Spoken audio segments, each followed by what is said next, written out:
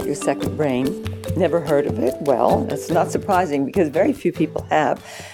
But so important is it to your health and your ability to deal with stress and emotional balance and spiritual life that you need to learn about it as quickly as possible. You see, your digestive system is, in truth, a second brain. It boasts more nerve endings than the brain itself.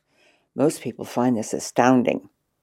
And when we eat foods that antagonize these nerve endings, we experience all sorts of negative physical and emotional states that compromise our lives. If you have any tendency to weight gain, trouble in your second brain will cause you to do so.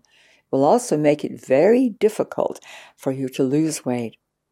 Even more surprising, troubles with your second brain can produce extreme symptoms in adults and children. And these range from disorientation and poor judgment to deep fatigue, slurred speech, anxiety, depression, and more. You see, your intestine is porous by nature. A healthy digestive system relies on good guy bacteria to plug any holes in the gut, to neutralize toxins, and metabolize vitamins and nourishment from the food that you eat.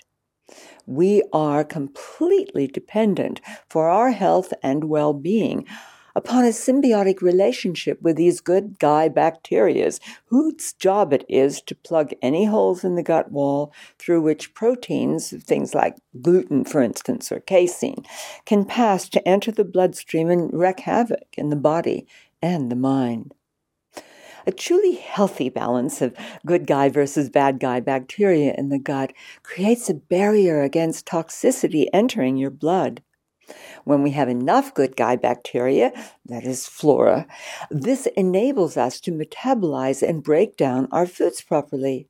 When, however, we get an overgrowth of bad guy bacteria, opportunistic flora such as Candida albicans, for instance, then vast quantities of toxins make their way through a porous gut, creating allergies and other conditions like inflammation on the skin and food cravings and emotional issues, which are not, in fact, emotional at all, but biochemical in origin. This is what happens when undigested particles penetrate a leaky gut.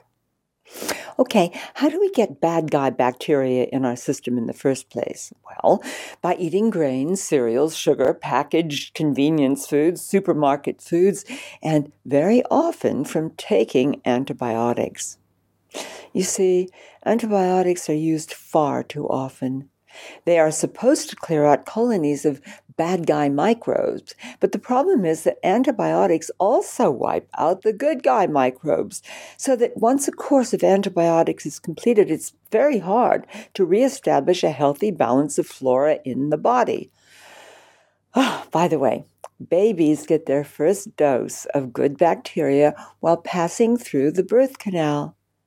But if a mother has a history of taking antibiotics and has an overgrowth of bad gut flora in her body, then the baby's body becomes colonized with them as well.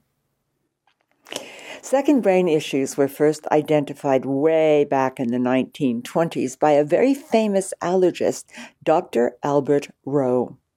Clinical ecologists will tell you quite clearly that second brain issues are the most common cause of chronic fatigue, weight gain, anxiety, allergies, and depression.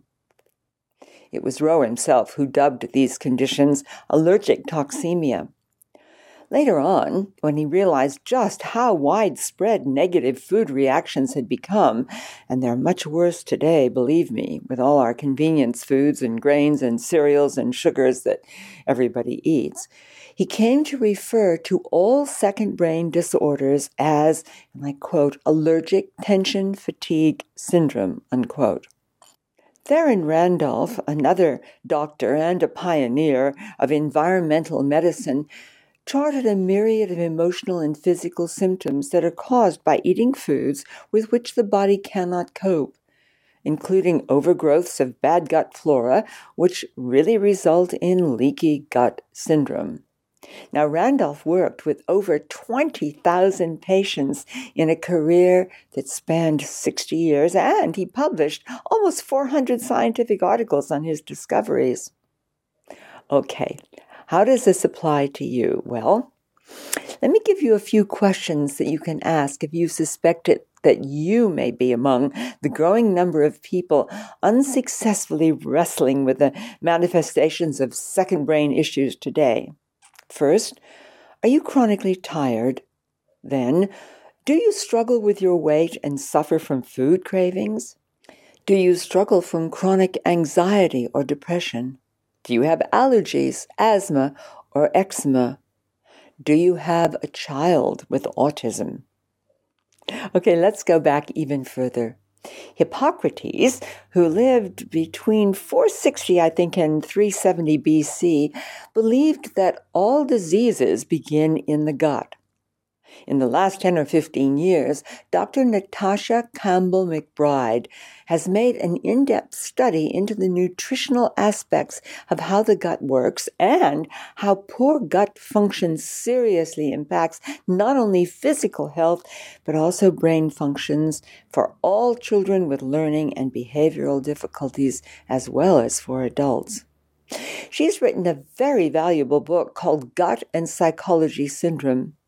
It's an in-depth examination of how to counter second brain problems through diet alone. I found the book absolutely fascinating to read. It includes a number of excellent recipes. And you know what? I would recommend it to anyone who is suffering from depression or other common second brain disorders, as well as anyone who has children experiencing dyslexia, ADHD, ADD, dyspraxia, or autism.